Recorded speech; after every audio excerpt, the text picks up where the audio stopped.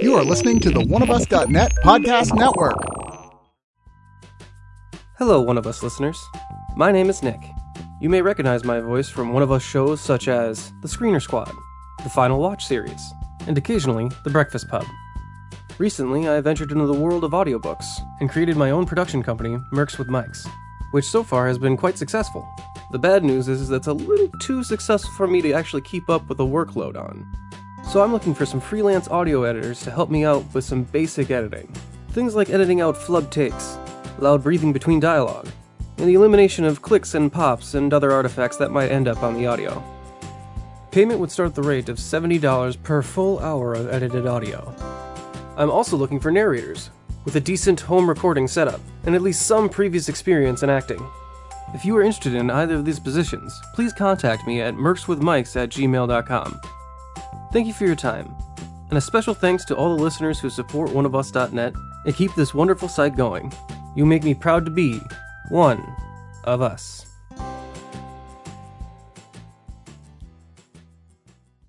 Oneofus.net and all of the shows on it are 100% subscriber supported. Please consider becoming a subscriber to oneofus.net.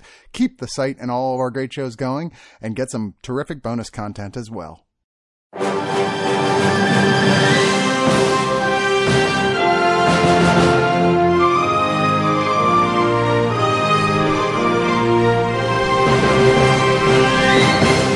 Wow, a whole lot happened since the last episode.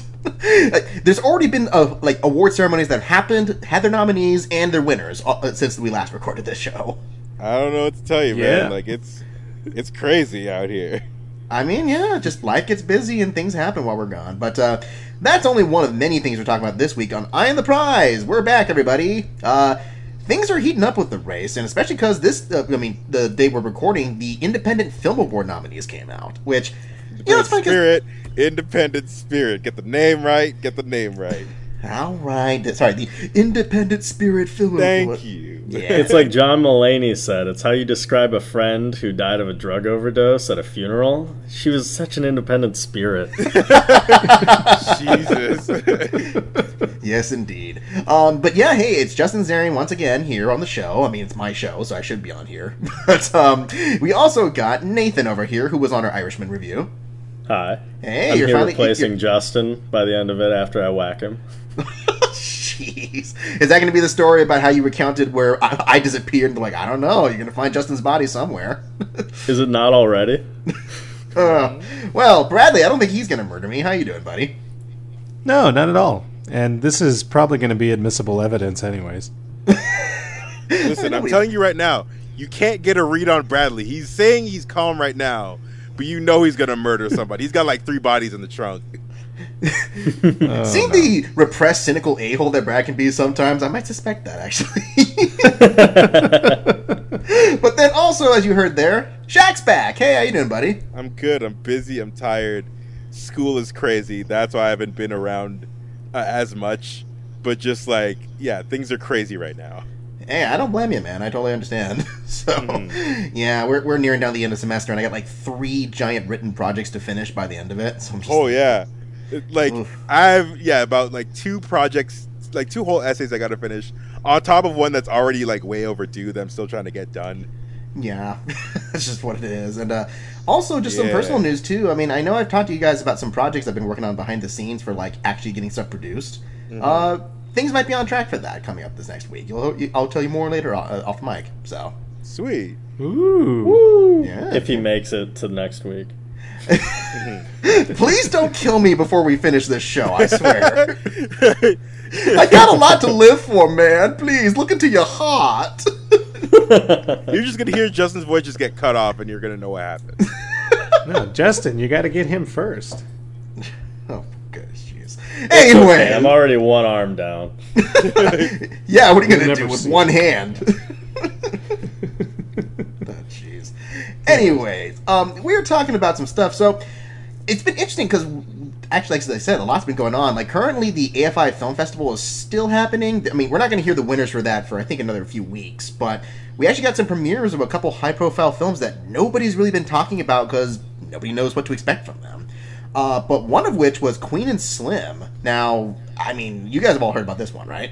Yeah, of course. I'm excited for it. It's like one of the few movies I haven't seen this year that I'm like super, super looking forward to.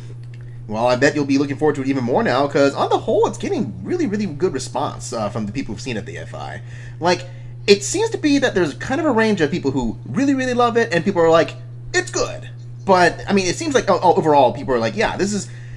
It's one of those things where I'm thinking, like, is it going to be a serious Oscar contender based on this kind of stuff? Because I don't see the glowing praise, but I see lots and lots of praise for it, kind of thing. Mm-hmm. I don't know how I feel. Again, I haven't seen it, so I gotta wait until like I see and like get my own takes on it. But I'm happy and relieved that it's been getting positive word of mouth so far from the early takes. Yeah, no, I mean, I think out of 13 reviews, it's currently at 100% positive Rotten Tomatoes, which, again, Rotten Tomatoes isn't the end-all, but that's still a good sign, so. Mm-hmm. Yeah. Then the other big film, which actually made its premiere at AFY officially, too, is Richard Jewell, Clint Eastwood's movie. And on the whole, it's kind of giving a similar situation, where it's like, most people like it. A few people love it, but most people like it. It's good, kind of thing. So... I mean, 60% Rotten Tomatoes. Well, actually, it's on 89 right now out of 9 reviews. So. Oh, nice. Yeah. But that's, again, this is when I say Rotten Tomatoes stuff, always take that with a grain of salt because it aggregates only what is counted as positive. Because a 6 out of 10 is still positive for reviews. Yeah. Yeah, but so far this one's getting kind of like 3 out of 5s, 4 out of 5s, whatever the case might be. So I mean, the problem with these kind of films because they come out so late is that unless they're like really great and everyone's floored by it. It's going to be an uphill battle for either of those films to get recognition, it feels like. Mm-hmm. Yeah, I don't know. Brad, I mean, what do you think about these two films? No, I'm happy that they're getting any recognition at all. I probably won't get to see either of them till like February, unless they're huge financial successes. So. Well, because Richard Jewell's coming out December 13th, at least probably its initial release kind of thing. And Queen of Slim is coming out like next week. Yeah, well, there you go. Then you get to see it, Draft House is already playing it. So, okay. Wait, no, actually it's playing it in a couple of days. Okay.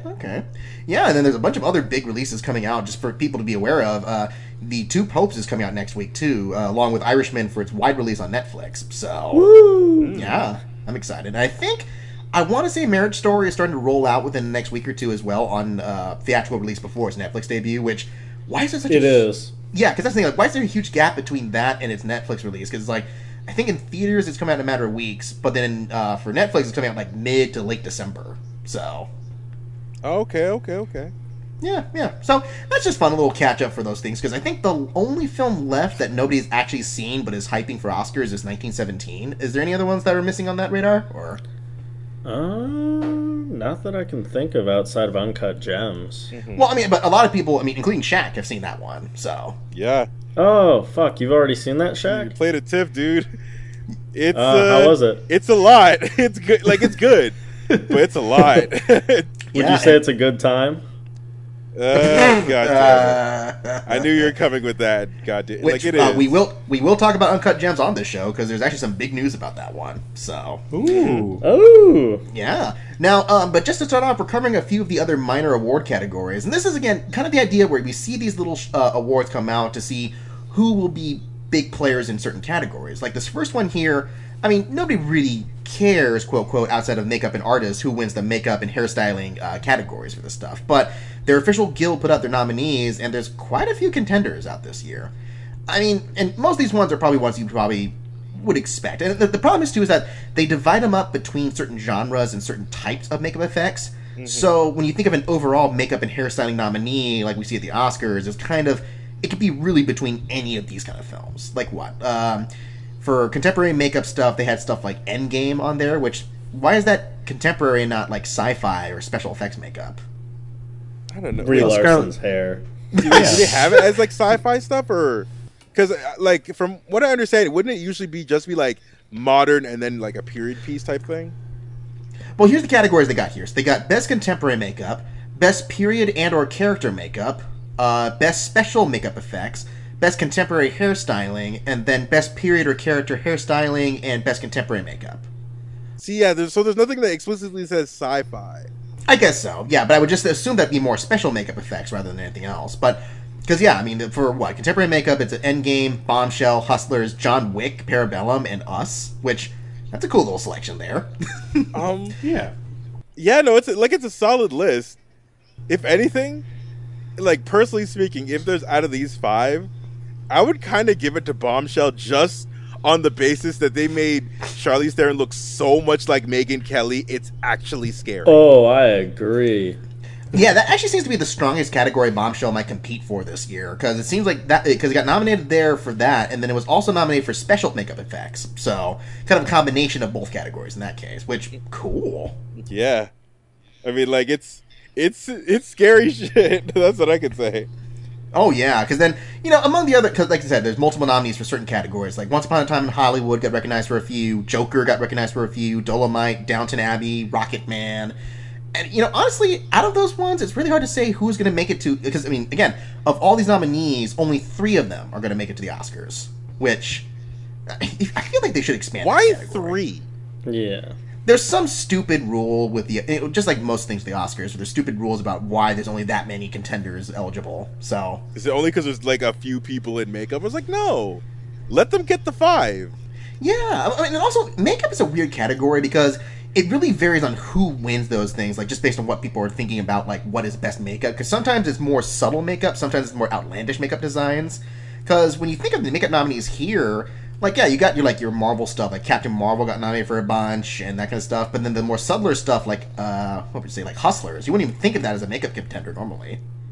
I mean, well, everyone's I would. Wearing makeup. To be fair, I kind of would. For I Hustlers. just want Hustlers and Dolomite to win all the awards. Yeah. So, yeah, I mean, again, this is not a whole big discussion thing, but it's just interesting to see the Makeup Guild get their own kind of recognition here. And, I mean, personally, I would say if I had to pick any 3 off the top of my head, would be Joker, Rocketman, and Bombshell would be probably my 3 big contenders. But does anyone else think there might be someone else who might have a chance? Or I think Dolomite's got a chance. I think so, too, actually, to be fair. I think so, too. John Wick is an interesting one. Like that one's interesting, but I don't feel like it'll go anywhere past this or maybe like a couple other minor makeup awards. But yeah, that's just an odd pick to me. Well, is there like a shot to the head makeup award? Because there was tons of that going on. Oh, the CG blood. Or the gaping bullet holes and the dead face and the pale, frozen in time, dead forever eyes. You know what I'm talking about. Was that all CG? Yeah. I guess the effects to make that axe go into that one guy's head was pretty impressive. So that's what I think. Why it has to be on there because of makeup, right? Because of that makeup? I don't know. I guess so. But moving on here, we got a couple of documentary categories going on. So the first one here was the Critics' Choice documentary winners, and the top one that won was Apollo 11 from Neon. Which is the only one I've really heard of out of these ones, so that makes sense.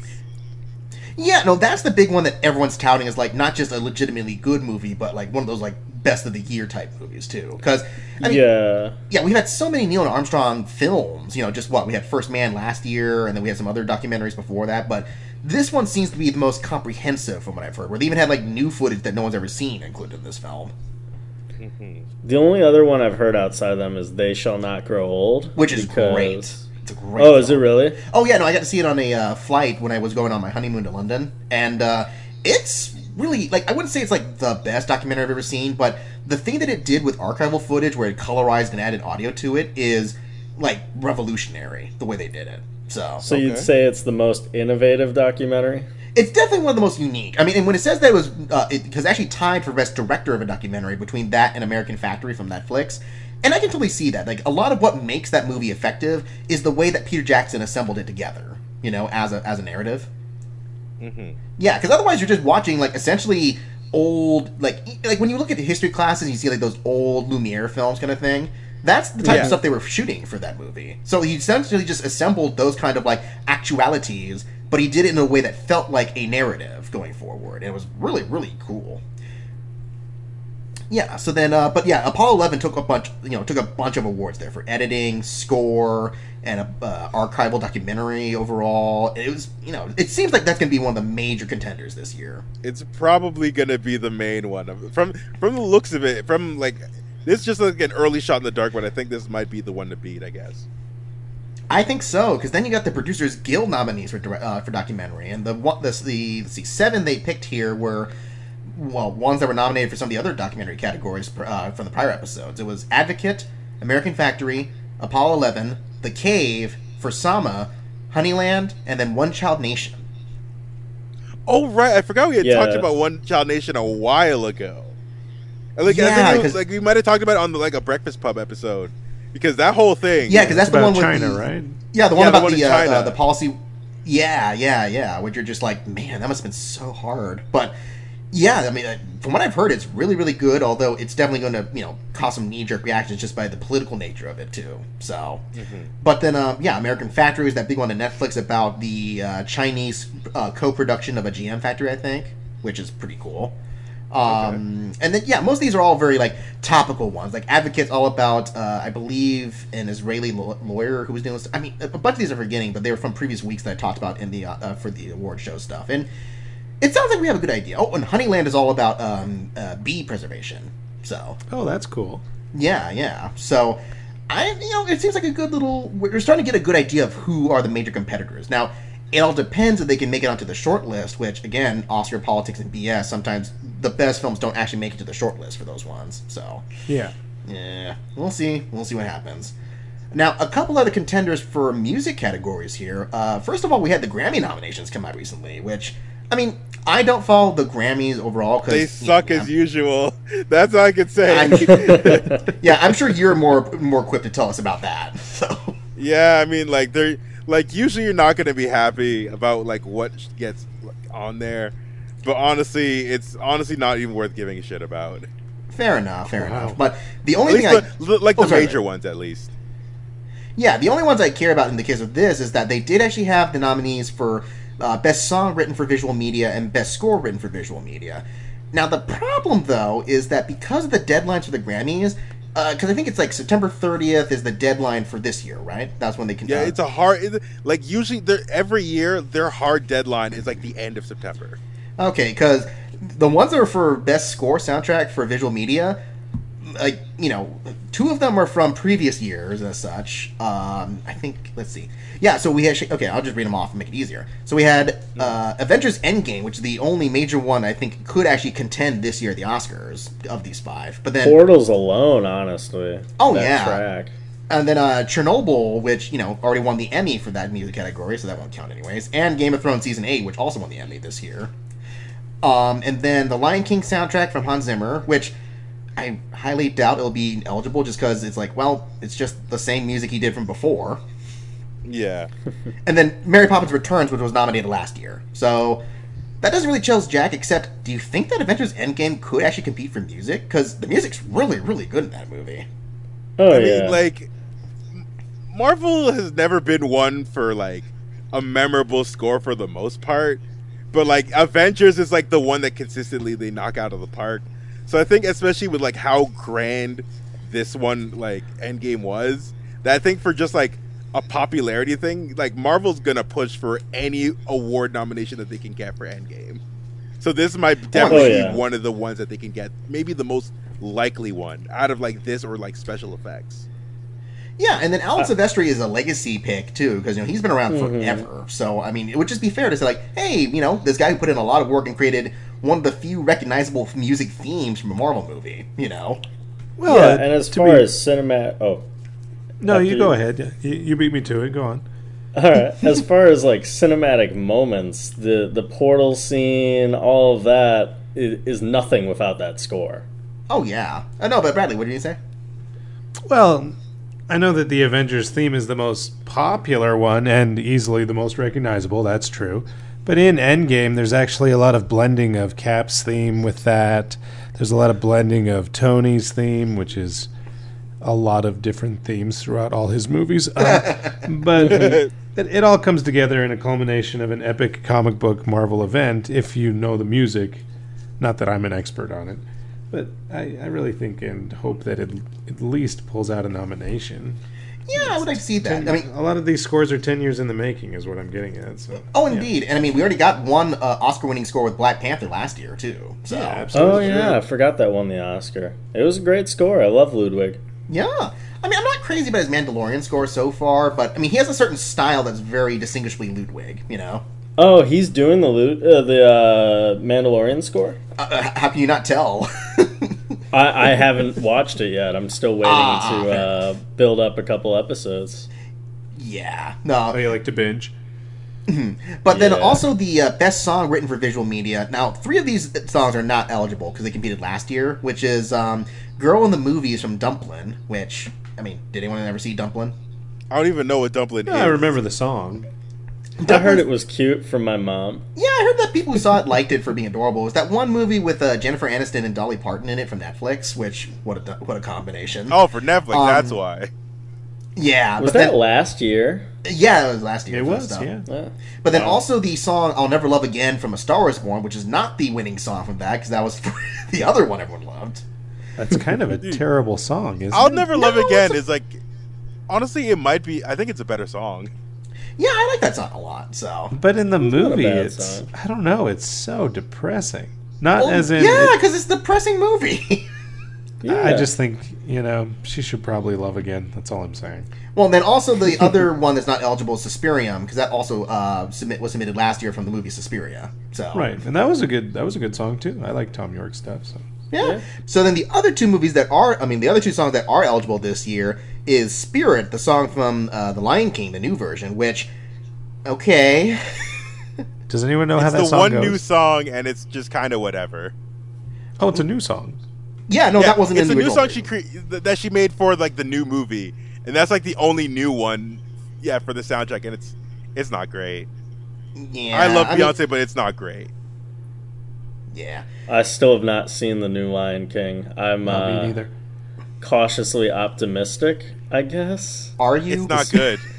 No. I know, I keep hearing that, but I'm not a huge fan of the original Lion King, which I know blasphemy. Again, not better. But I It's really not better in liked- any way. Yeah, I think that movie's communist. Don't start that old conspiracy theory again. But then the other song that is eligible, which, again, I've not seen Toy Story 4 yet, but apparently there's a new Randy Newman song from there, The Ballad of the Lonesome Cowboy. Has anyone heard this one? I don't know how you not assume that there's a new Randy Newman song with a Toy Story movie. You kind of have to. And even then, I don't remember it, honestly. I like Toy Story 4. Yeah. I just don't remember that song. Yeah, no, It's because every Randy Newman song sounds exactly the same. That's the thing, is like his I wouldn't songs say all that. blend together, but he's actually going to be a major contender for original score this year because his score for Marriage Story, just from the little bits I've heard from the clips, is amazing. So, Oh, wow. Wait, he did the didn't score know for he Marriage got a Story? marriage in me. yeah, he wrote the score for Marriage Story. So, Got Cool. 2 people in love. Now they're gonna get a divorce. Gonna get a divorce, eat my pudding all alone. Hope that my child calls me on the phone. Marriage Story. nobody stays married forever. That is perfect. That is perfect. I like that. You gotta workshop that. Hey, there we go. I have some skills. I have some worth. Very Like good an impression, animated too. Marriage Story made by Pixar. Pixar's married. Boy. But then moving on from there, we have one more major music category that's right here. Is the Hollywood Music and Media Awards. Now, again, this is a huge one with a ton of subcategories, but the big one here is the feature film contenders, which, again, this is one of those ones where not only did they announce the nominees, but just yesterday they announced the winners for this one, too. Oh shit, that was fast. Really? Yeah, no, seriously, like, within a matter of weeks, they announced the nominees, and then the winners were announced. So, the ones that were nominated were Ford v. Ferrari, which was Marco Beltrami, who has done so many good scores. Like, he actually did the original score for Scream back in the day, in 1995. Okay. Oh, cool. Yeah, but he also did Hurt Locker, 310 to Yuma, Logan, and a whole bunch of other stuff. Didn't Wow. you do How to Train Your Dragon, or is that somebody else? No, I think that's, that was also John Hans Powell. Zimmer. Oh, John Powell. Okay. Yep. Yeah, and then we also had the Harriet score from Terrence Blanchard, who did Black Klansman last year. Ooh, love Yeah. Terrence Blanchard. Yeah, I really liked that score a lot. Oh, did you? Okay, I mean, I don't, I've not heard any of the bits from the Harriet score yet, so I don't really know. I still need to see Harriet. I'm a huge Casey Lemons fan.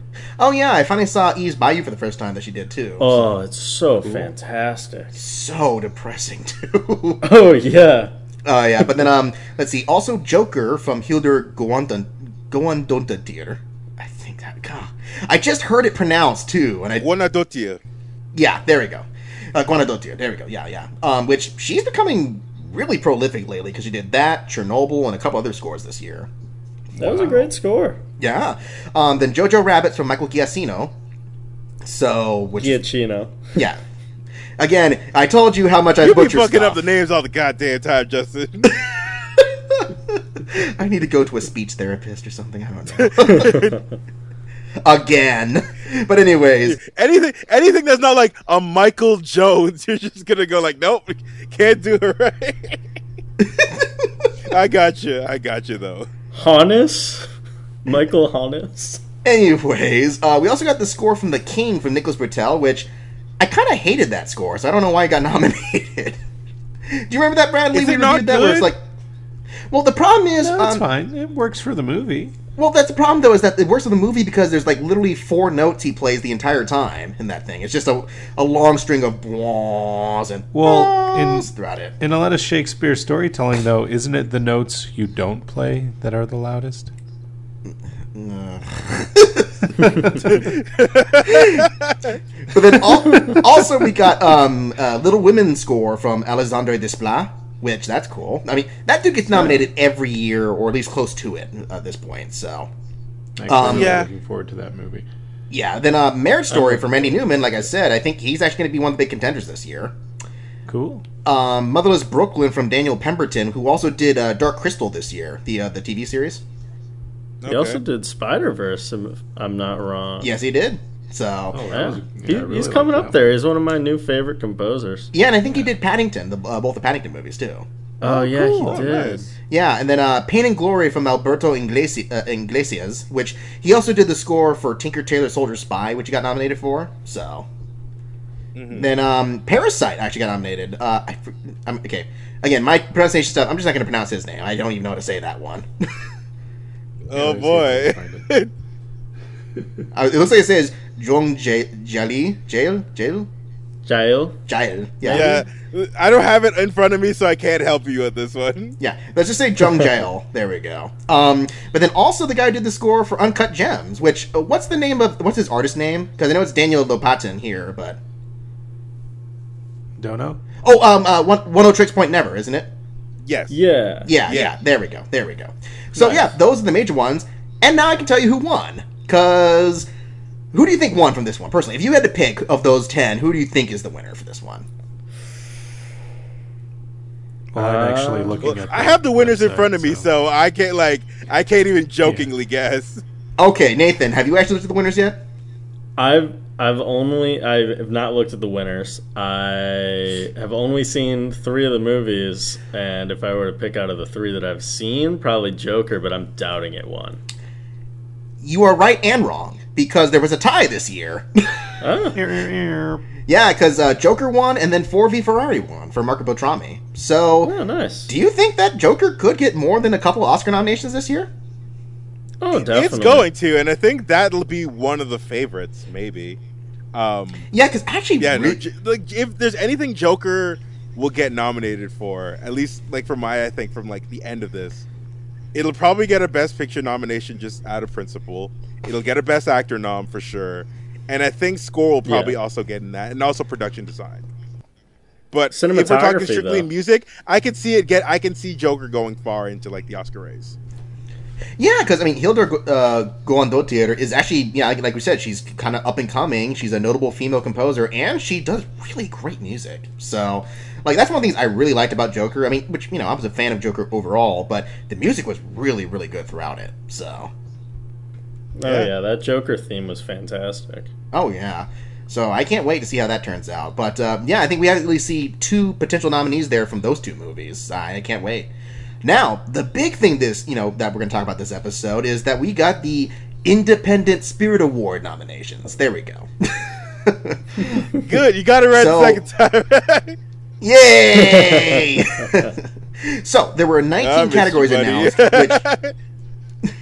There were 19 categories announced, which I will not read through every single one, but I will say, of the films that were nominated, the 2 most nominated films this year were The Lighthouse and Uncut Gems. Dude, Yay. A24 must be happy as fuck right now. Oh, they are.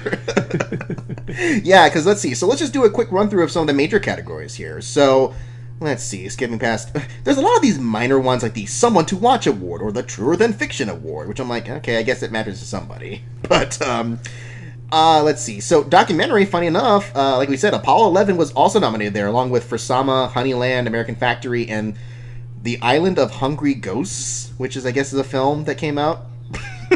That sounds like a It's probably Scooby-Doo Cross episode. Island, huh? Yeah. I guess so. Let's see. For international film, among them was Invisible Life, Les Miserables, which is not the musical, but the other French film that's about social class struggles. So, Parasite, Portrait of a Lady on Fire, with Tableau, and The Souvenir, which most of those ones I've heard really good things about. And Parasite is, so far, my current favorite film of the year. So, It's dominating everything. So like, it's the 2019 Parasite Awards. So just give it to that. I know, Yeah, right? Parasite is the front runner for pretty much everything it can be eligible to be nominated for. Yeah, I pity whoever is bold enough to try and contend against it for the International Feature Oscar. I'm just saying. Oh, yeah. Yeah. Let's see. Then also, let's see. So, best editing. I can't believe this freaking film got nominated here. Sword of Trust. Do you remember? Did I see that one with you, Brad? Yeah, I saw it. Yeah, like What is Sword of Trust? Sword of Trust is that film with Mark Maron and Gillian Bell. It was this little indie comedy where it's all about. I think it was done by one of the Duplass brothers.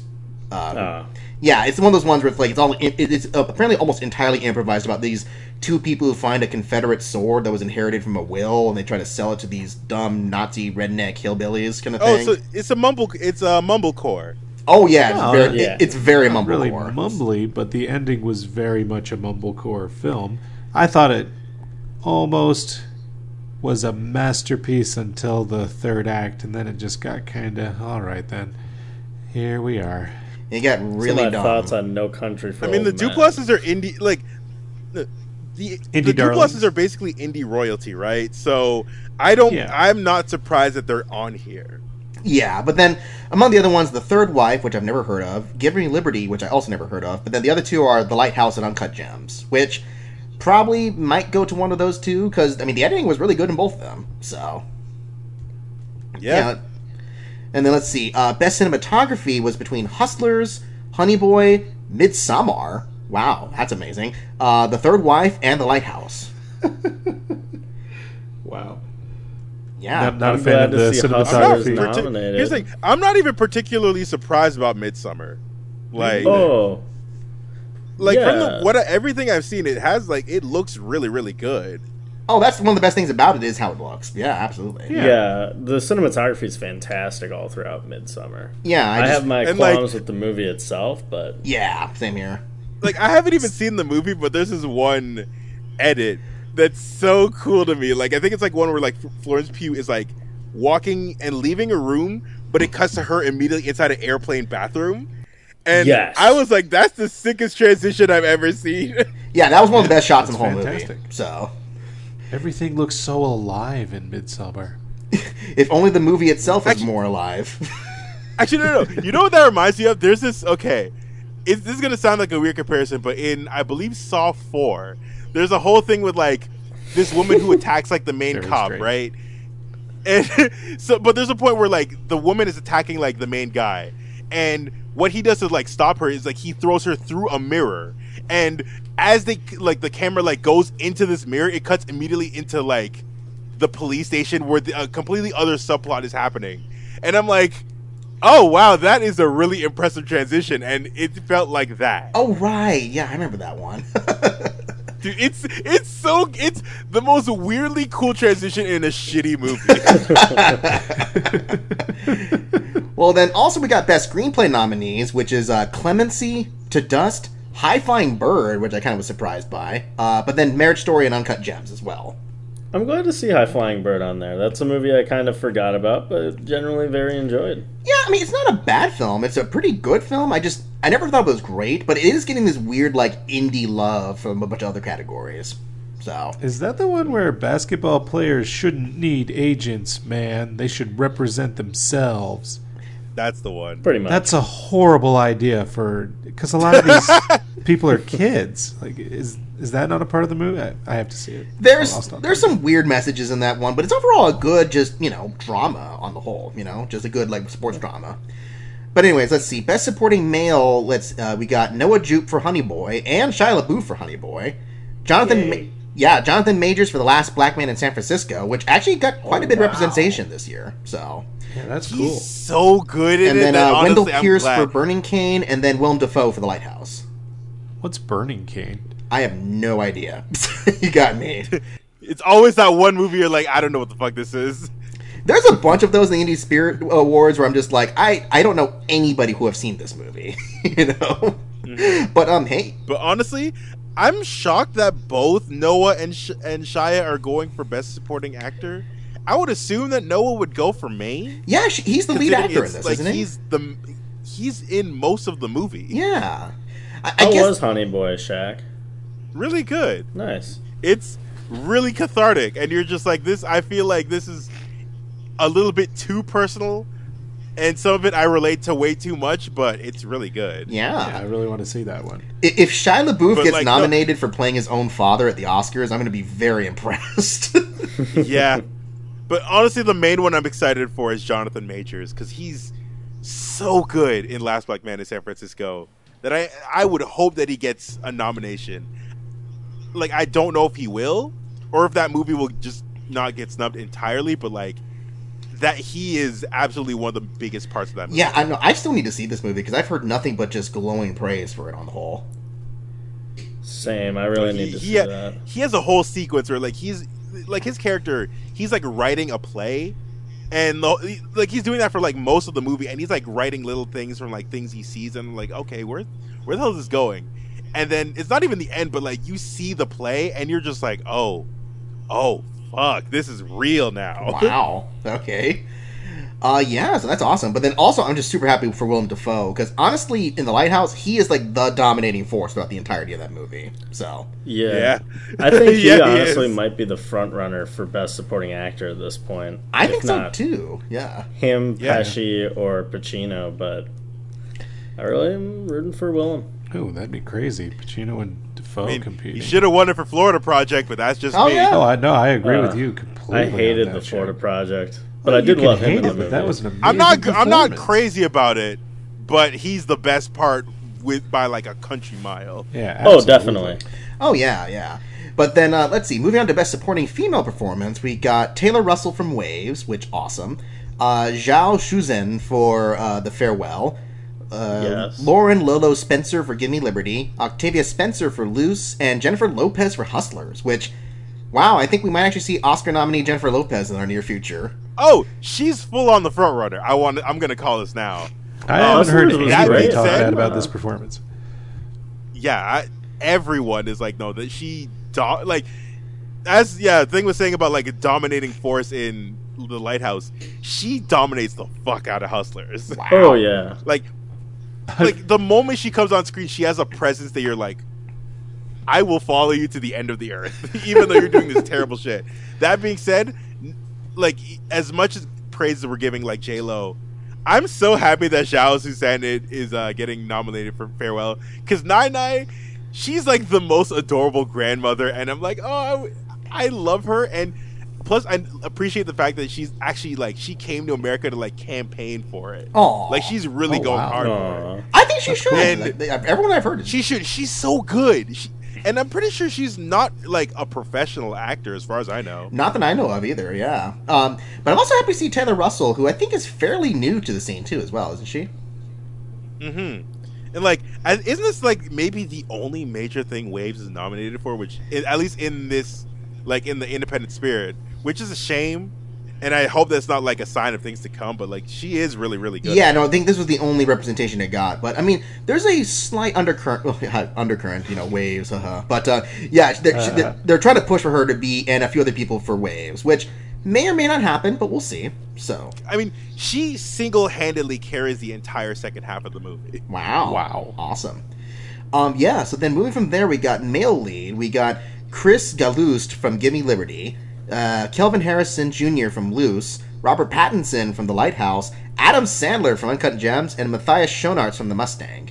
Which, again, I haven't seen half of these movies, but man, Adam Sandler getting serious awards recognition for his performances. That's kind of awesome. Oh yeah, I'm glad. telling you, it's happening. He's getting that Oscar nom. He's always had it in him. I think we all can agree with that. Yeah, I mean, there's a lot of big contenders this year for Best Actors, so it could be possible, but it's really going to be very tight competition for that one. And I mean, Robert Pattinson is really good too, so. Yeah, Robert Pattinson I thought was honestly, controversial opinion, I thought he had the best performance out of The Lighthouse. I really liked Dafoe. I thought Dafoe was fantastic. But I felt like every time Robert Pattinson was brought up to bat against Willem Dafoe, I thought he fucking brought his A game. They both brought their A games, which is pretty cool of them. Like, I think Robert Pattinson is he has to carry a lot of the big emotional scenes, but Willem Dafoe has, like, almost all the most quotable lines in the movie. So. Yeah, Dafoe has better, bigger monologues than Pattinson, at least. I mean, that whole cooking monologue alone is a big thing. That might be my favorite scene of the year that I've seen. I love that scene so much. But it does also, that scene works especially because of Robert Pattinson's last line. They're just like, okay, I like your cooking. great screen chemistry, both of them, yeah. And I know we just mentioned, like, Waves not getting that much, and I think because Kelvin might be more, like, at least if they're campaigning for Kelvin Harrison Jr., they might do more for Luce, because I think he might have, like, more to do. I mean, like, he has a lot to do in Waves, because it's, like, the first half is really his movie. But I think he delivers more nuance, possibly, in his performance in Luce than he would in Waves. Yeah. So they might be pushing for that more. But, like, testament to him, because he's an incredible actor. Yeah, which I haven't seen Luce, so have you seen that one, Shaq? I haven't seen Luce. But the stuff I've seen, I did think, like, oh, this is really compelling. And I've heard nothing but great things. Okay. Yeah. Yeah, so then moving on to female lead here, we got Karen Allen for Colwell, Hong Chow for Driveways, which I've never heard of before, but Elizabeth Moss for Her Smell, Mary Kay Place for Diane, which I'm so happy about because I feel like I'm like one of three people who saw this movie, and it's great. Alfre Woodard for Clemency, and Renee Zellweger for Judy, which seems to be the only thing people liked in Judy, from what I've heard. Dude. Yeah. I'll say this. Remember, I think we had talked about this either on TIFF or in the last episode that I was on for Eye on the Prize. But I'm glad that Clemency is getting some recognition. Yeah, I don't think we talked about Clemency on the TIFF podcast, so. Probably not. The thing is, because it was one of those ones I wanted to see, but just never got the chance to. And also, from what I heard, everyone's like, it's really good, but fuck, it's depressing. Well, I mean, because I forget which one's that movie about. It's the one about, like, she plays a judge who decides, like, a lot of death row executions. Oh, right. Yeah, because the only major thing I heard was that Alfre Woodard is really, really good in it, so. Yeah, because, again, her movie, and it's just, like, her kind of dealing with the kind of morality of the whole thing, from what I understand. Right. Because she's been doing it for a long time, but, like, something happens. From what I understand, there's, like, a botched execution, and it goes horribly wrong. But it kind of weighs on her and shit like that, from what I understand. Okay. No, I'm really curious to see this one if it's ever playing anywhere near me, so. I just can't believe Karen Allen's on there. I haven't seen Colwell. That's a name I'm really glad to see on there. Yeah, I haven't heard from her in a while, so. Yeah. And Hong Chow is still around. Like, it's one of those weird things where it felt like they really tried to push Hong Chow, like, maybe a year or so ago, and it never really took off, but she's still popping up and everything. Like, even, she's in Watchmen right now, too, on HBO. Oh, okay. Yeah. Oh, yeah. That is Hong Chow, yeah. Yeah. So I'm just like, okay, it's nice to see, it's nice to see a good diversity of actors being represented in this stuff, too. And again, I will say, Awkwafina got snubbed, and that's a weird thing. I agree. Yeah, like, I mean, that's one of the few that people are saying, like, of everything in Farewell, Awkwafina's, like, almost a lock for a Best Actress, so. It's odd, but again, hope is not a sign to things to come, because she deserves that nom. Oh, I agree. Then we got Best Director here, which mostly is not surprising. You got Julius Onah for Luce, Robert Eggers for The Lighthouse, Alma Harrell for Honey Boy, Benny Safdie and Josh Safdie for Uncut Gems, and then Lorraine Scafaria for Hustlers. I'm so glad to see. I like this list a lot. Yeah, no, that's a pretty solid list of indie contenders. So, I will say also with Honey Boy, I only found out like after the fact that like it's Alma's first feature. And it's so incredible. It's so strangely impressive as a first feature that I'm like, man, I'm super excited for whatever she does next. Robert Eggers is weird as like he's a weird man, considering both his movies, but he's great. At least The Lighthouse is really great.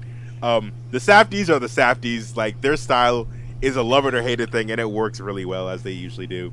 Lorraine Scafaria, also an incredible job. Like if anything, I hope this is the point where like this year more female directors get onto that list. Yeah, because we got two on this list here. They showed out this year. I mean, I agree. I think the problem is we're having a lot of major contenders in the Best Director category for the Oscars, too, and also from a lot of diverse ones, because, again, I'm the guy who's trying to push for Bong Joon-ho to get nominated for Parasite for Best Director. So As he should. I'm 1,000% for that. Yeah. So we'll see. I mean, but again, yeah, I can't wait to see, because I think half of these movies I haven't seen yet, so I can't wait to check that out. But have you seen Hustlers, Justin? I have not, unfortunately. Okay, you know what? I've only seen one of these movies. Then now I think about it, very good. Yeah. But yeah, no, Lighthouse. I'm still also impressed about the fact that it costs less than $4 million and it looks as good as it does. I'm just impressed by that. You know. I mean, it's like two dudes in like a shitty looking shanty. For the most part, and one lady like, shows up. I don't blame it for being cheap. Yeah. Let's see. Then we also got a little notable thing here for Best First Feature, which most of these ones you probably haven't heard of, but we got like Booksmart, which was quite a big hit this year. So, which I'm amazed at how little got represented anywhere else in this category on this list. I don't know. But they also I'm amazed, but not honestly, surprised.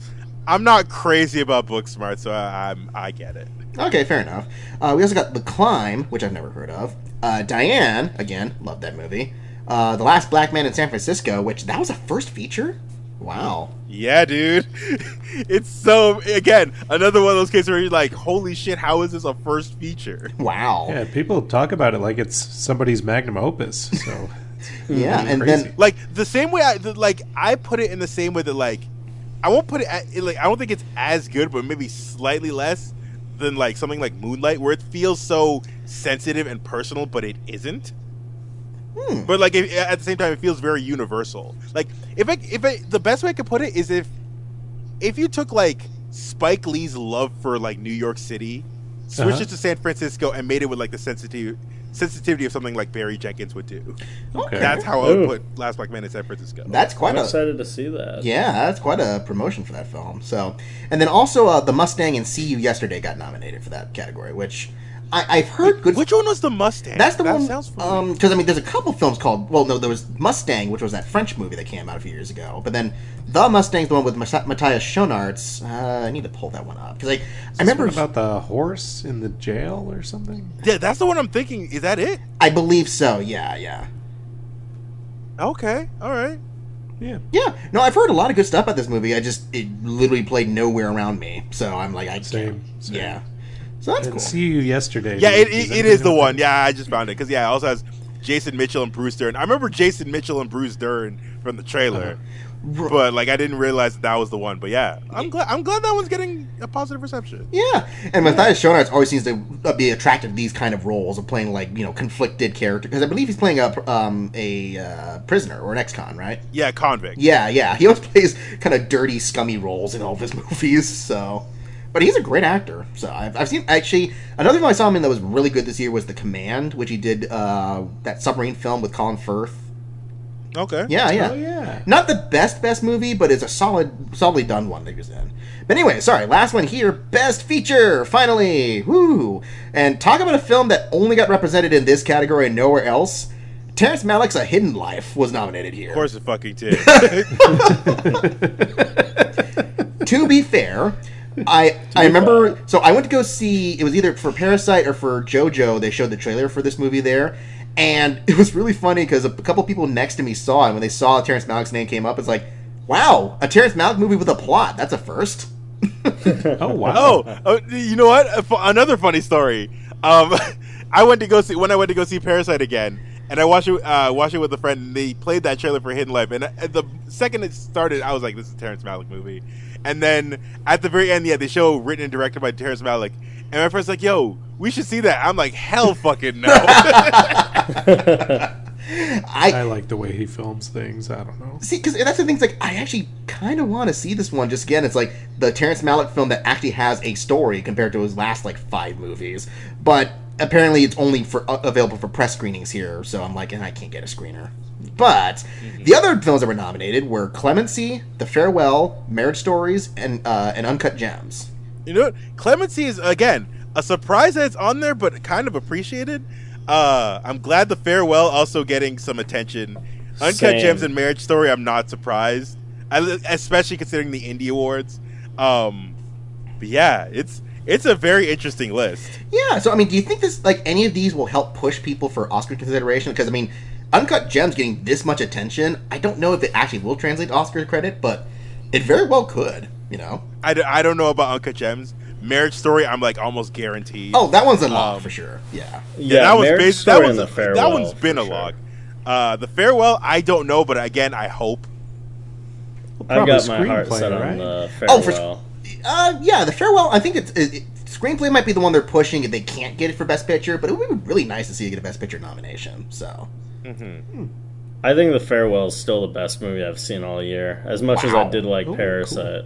Wow, awesome. I haven't seen. Again, that was one of those ones where it came out during the summer, and I was completely broke during the summer, so I couldn't go out to the theaters and see it. So, Oh, you haven't seen The Farewell yet? That's my main fear, at least concerning the Farewell, is like those movies that come like way earlier in the year get less attention or less memory. So it's one of those things I'm like, I'm pushing for it. Like, yo, remember this movie. yeah. What's that called? A recency bias or something? Yes. Yes, Yeah. absolutely. And the Oscars are usually the worst case of recency bias in those kind of situations. Faux show. But then, is there any other points you want to make on that one? Because I do have one last story that's just kind of a humorous note to end on. Ooh. Not much. Just I'm pulling for it. Yeah. That and Lorraine Scafaria for Hustlers. I thought that was among one of the best directed movies this year. Although usually best directing coincides with Best Picture. As much as I'd like it to be on there, I don't think Hustlers has a shot for Best Picture. Yeah, I think Hustler's only shot really is for J-Lo in this case. Yeah. Sadly. But, so a couple things I just wanted to end off on. So, one story before that, though, is that apparently there was a whole situation where there's 159 documentaries submitted for the Oscars this year, which are like, wait, whoa, what? kind of thing. 115. I don't even know 159 documentaries by hand. I barely know 15 documentaries this year. Who keeps making these documentaries and where do they go?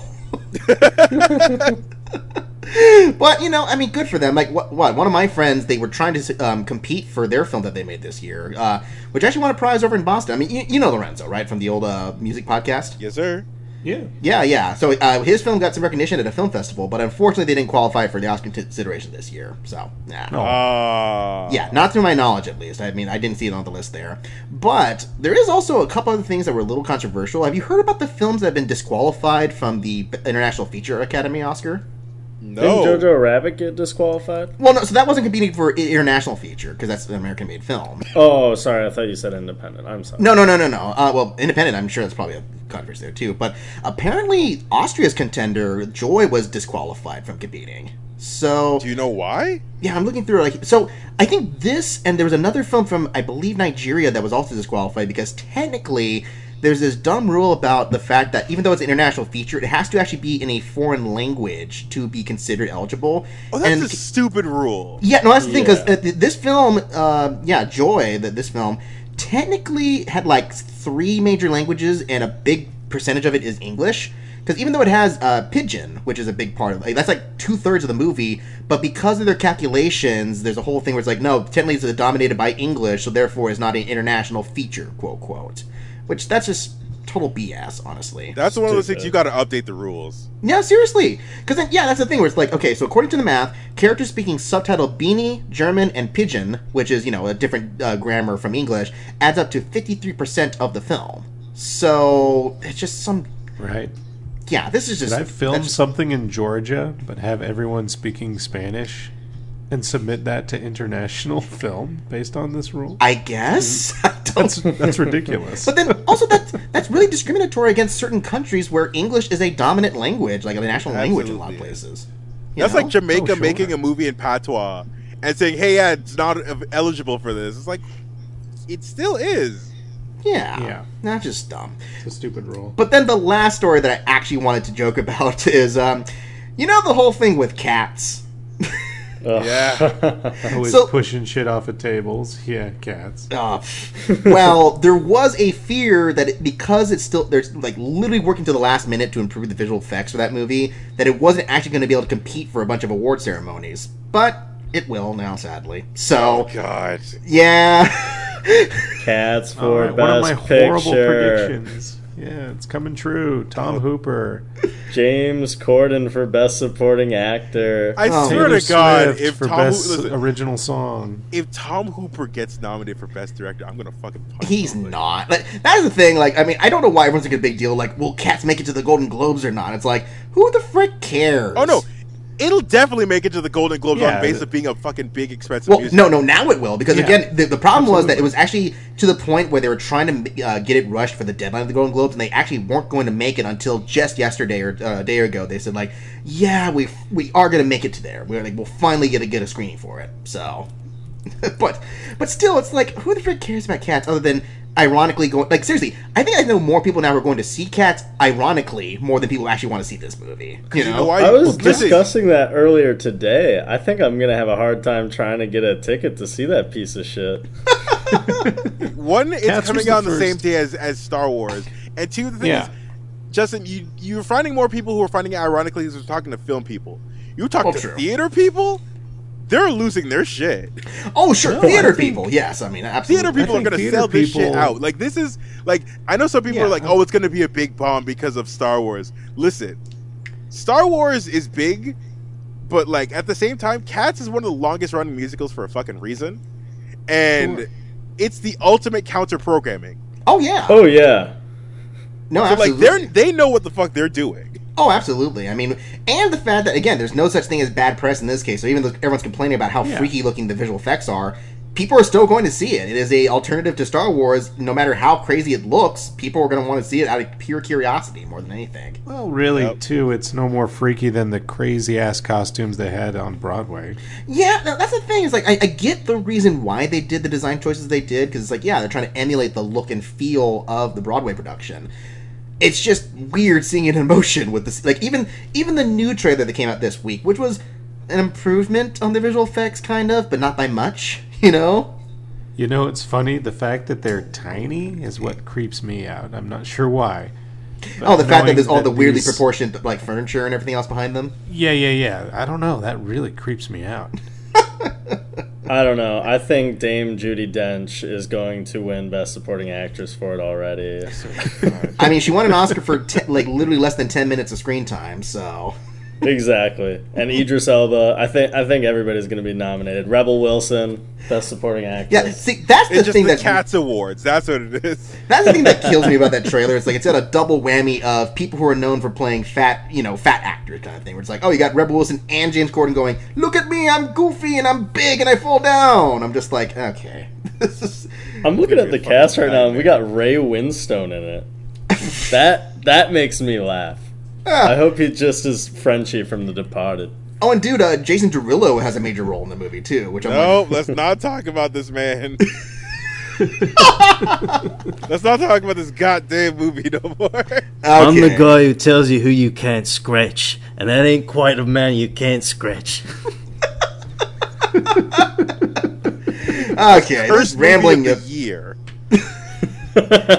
This is a very rambly episode, but it's just there's If just some you've fun ever things. been on Reddit, which obviously you guys have, it reminds me of r/blurst images, the movie. Oh God. Wait, what? I don't frequent Reddit as much. What's that? Just look up r/blurst images and be lost for about an hour. Oh boy. Okay.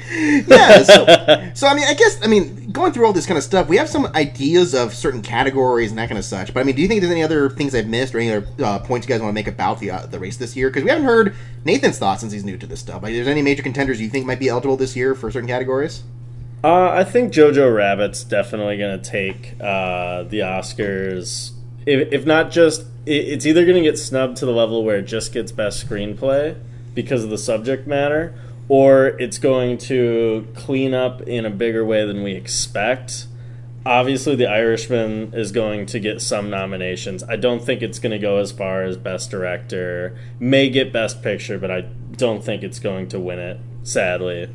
I mean, there are other movies this year, so I won't say too sadly. Yeah. But outside of that, I mean, most of them seem to be represented by Independent Spirit. I'm trying to think if there's anything else that I've seen that isn't fully represented. Let me think. Yeah, no. If anything, Once Upon a Time in Hollywood will get the small nominations in cinematography and acting. Yeah, that's one of those things where like people are like trying to like safely predict that one because it's like, oh, it's Tarantino and everybody loves Tarantino and everybody loves a movie about Hollywood. But I don't know. I feel like the noise for it has died down a little bit. You know? Oh, it's died down. I think significantly. Yeah, Same. I think so too. Yeah, I mean, I think it still will get recognized in a couple categories. But I'm like, okay, some of the ones they were predicting, like, oh, Margot Robbie for Best Supporting Actress. I'm like, look, she's barely in that movie. Give it to somebody who actually deserves it in that case. Oh, really? They're considering Margot Robbie for that They're one? campaigning her, but, I mean, honestly, if you were campaigning anybody in that one, like, you know, you mentioned Jojo Rabbit, I think Scarlett Johansson might be a double nominee this year, because she was awesome. Scarlett Johansson was fantastic. I think you might get Sam Rockwell. I think that one's going to be I a little hope harder. not. I really hope not. He does get the nominations when he plays a racist. He's only been nominated once. Come on. Oh, did he get? But did he he not get keeps nominated playing for George racist. W. Bush? No. Oh, no, sorry. Twice. You're right. Twice. Okay, I forgot. I keep forgetting that he was in the twice. algorithm fits. Yeah, but you know, I mean, I really did like Jojo Rabbit overall. But I mean, that's one of the things with like Scarlett. If you want to talk about somebody who had little screen time but still made an impact, Scarlett Johansson. I mean, some of the biggest scenes in that movie were all because of her, honestly. So. Oh yeah, I agree. Yeah. So, I think that's all we got to really say for this very rambling episode. But it's nice to just. I got go ahead. one question. Do you think Eddie Murphy will get consideration for Dolomite Is My Name, or do you think it's far too stacked? I would love it, but I feel like it might be too stacked. Yeah, like he'll definitely represent in the Golden Globes. I think for sure, though. Definitely. He's a lock for best actor in a musical or comedy. Oh yeah, him and Taron Egerton. Like those are two where I say it's probably too stacked for leading actors in the Oscars, but definitely for Golden Globes they will get recognition there, kind of thing. I still haven't Matt seen Damon. Rocket Man. Oh, Rocket Man, Musical really or good. comedy? Oh, sorry, what? And Matt Damon for Ford vs. Ferrari in musical or comedy. Jeez, I will never forgive them awarding Martian Best Comedy. That was the. That was so funny when he was like, I don't want to die up here. Contemplating his mortality in a very somber state. Anyways, Hilarious. I've made that joke a couple times. Anyways, well, thank you guys for coming on here with this stuff. It's always fun to talk these kind of things. Anyways, why don't we just do some self-promotion? Shaq, since you have the biggest stuff here, why don't you tell everybody where they can find you on the internet? I don't have the biggest. I just have the most shit. You can follow me on all the social medias at Shaq Excellence. It's SHAK Excellence. You can find me here on other stuff on the Screener Squad. The Screener Squad, Breakfast Pub, like that type of stuff. Anything on one of us. Also, you can find me on my other podcast, Sequels. It's Sequels with an extra E at the beginning. We just put out our recent episode about Spooky Buddies, the 5th movie in the fucking Air Buddies sequel, which is in itself a spin-off of the Air Bud movies. And it's one of the worst things I've ever fucking seen, but it's one of the funniest episodes we've ever done. Yeah, no, I just saw that you guys posted up there. I can't wait to listen to that. That's gonna be so bad. It defies comprehension. Like, is it on the levels like Baby Geniuses level bad, or? Oh yeah. How about Super Babies, Baby Geniuses 2 level bad? Dude, it's legitimately one of the worst movies I've ever seen. Are you guys going to watch Super Baby Geniuses 2? Probably not Baby Geniuses 2 because that went out in theaters. But there's like 3 or 4 more Baby Geniuses that they made that Did we they? could do. Oh, really? Yeah. Oh my And god! I'm pretty sure John geez. Voight is in all of them. That's the thing. Like, I remember seeing Baby Geniuses when it came out on video. I barely remember that movie, and I was too young to really be a proper That film first critic movie back then. sucks. It's awful. It is a really bad movie. The second one's even worse, having actually seen it. You poor brave soul. Well, I mean, something's got to give John Voight the award for art. Yeah, it is. Jeez Louise. There was a time when Jon Voight was legitimately one of the best actors working in Hollywood. You know, that's Oh, the He's fantastic. That hasn't been for a long time. I know. I just remember at some point, I'm like, he was in Midnight Cowboy, he was in Coming Home, he was in some good movies at points. There was ended with Mission Impossible, dude. God, don't even remind me about that. I have some thoughts on Mission Impossible. Yeah, I think the last now. good thing that he's done is Ray Donovan on Showtime. So, Oh yeah. yeah. He's the last Listen to these sequels that they have for Baby. remember. Listen, what they have for Baby Geniuses. They have Baby Okay, I'm more Geniuses and the interested in Mystery this. of the Crown Jewels, Baby Geniuses and the Treasure of Egypt, Baby Geniuses and the Space Baby. Oh, they took it to space. And he's in You guys all should have, of like, them. a marathon episode on sequels. Oh my gosh. I'm going to try and make us watch one of these, and they're going to kill me. Well then, Nathan, can they find you anywhere else also on the internet? No, just here for now. Unless you happen to be around Austin and feel like Thai food. Fair enough. Yeah, because I don't. For people who don't know, Nathan actually does have chef experience. Like he is a proper chef. Yeah, not there, but just in general. Yeah. And then Bradley. I'm on the Screener Squad, Eye on the Prize, which you're listening to. And you can catch me on the Facebook page, on Twitter at Bradley of Martin. There's no E in there. And I always shout out at sequels a lot. Hope you guys watch Backdraft 2 eventually. It's not as horrible as it I've sounds. been wanting us to watch that because, like, it's such a weird, like, why did you make this now kind of deal? Like 16 years later. Those are the best. The inexplicable sequels like that. I've seen it, and it's not horrible. It's a little slow. I'd really like to hear your guys' opinion on it. So I'm pushing that one. Oh, and then Kindergarten Cop 2, I know everybody's pushing. Anyways. Yeah. Yeah. Doesn't it have Larry I'll the just Cable say- Guy? Christmas is coming up, and I have 4 movies selected, and I don't like. I'm going to make us do them all, but some of them are just like, oh boy, this might not be great. Yeah, I got too many movies on our own stuff here to keep up with. I mean, freaking Bradley's gonna make us watch all the freaking Christmas movies coming out this year. I'm sure. Yeah, I'm about to watch Night Before Christmas with a K, you guys. Yeah, that new Netflix movie. Which, like, freaking, how many Christmas movies are Netflix putting out by the end of this year? I believe it's at least 7 37 a week. I heard Let It 37. Snow was pretty good. I actually did hear that one was not bad. I mean, Bradley saw it and reviewed it, so Which one? Yeah. Let It Snow. yeah. Yeah. And actually, Klaus was actually not that bad too. So Oh, I still got to see that one. yeah. I mean, I wouldn't say it was a Christmas classic, but in terms of Christmas movie coming out this time of year, you probably could see a lot worse. To be fair. It's nice Yeah, to on see the something Hallmark that Channel. looks hand-drawn. Yeah. No, but then, yeah, again, you guys can find me here. You can find me on Breakfast Pub, Screener Squad. I mean, we freaking put out, on Screener Squad alone, we put out 5 reviews this week, I think. And then for Highly Suspect Review, they put out another 5 or 6 as well. So you will not be want for content before the Thanksgiving break. Let's just say that. But yeah, I think that's about everything. So we will come back with another episode whenever we feel like doing it. I mean, there's going to be a lot more big shows coming up in the next few weeks. So you'll hear us sooner than later, I'm sure, for this stuff. So until then, see you guys. Bye-bye. Bye. See ya.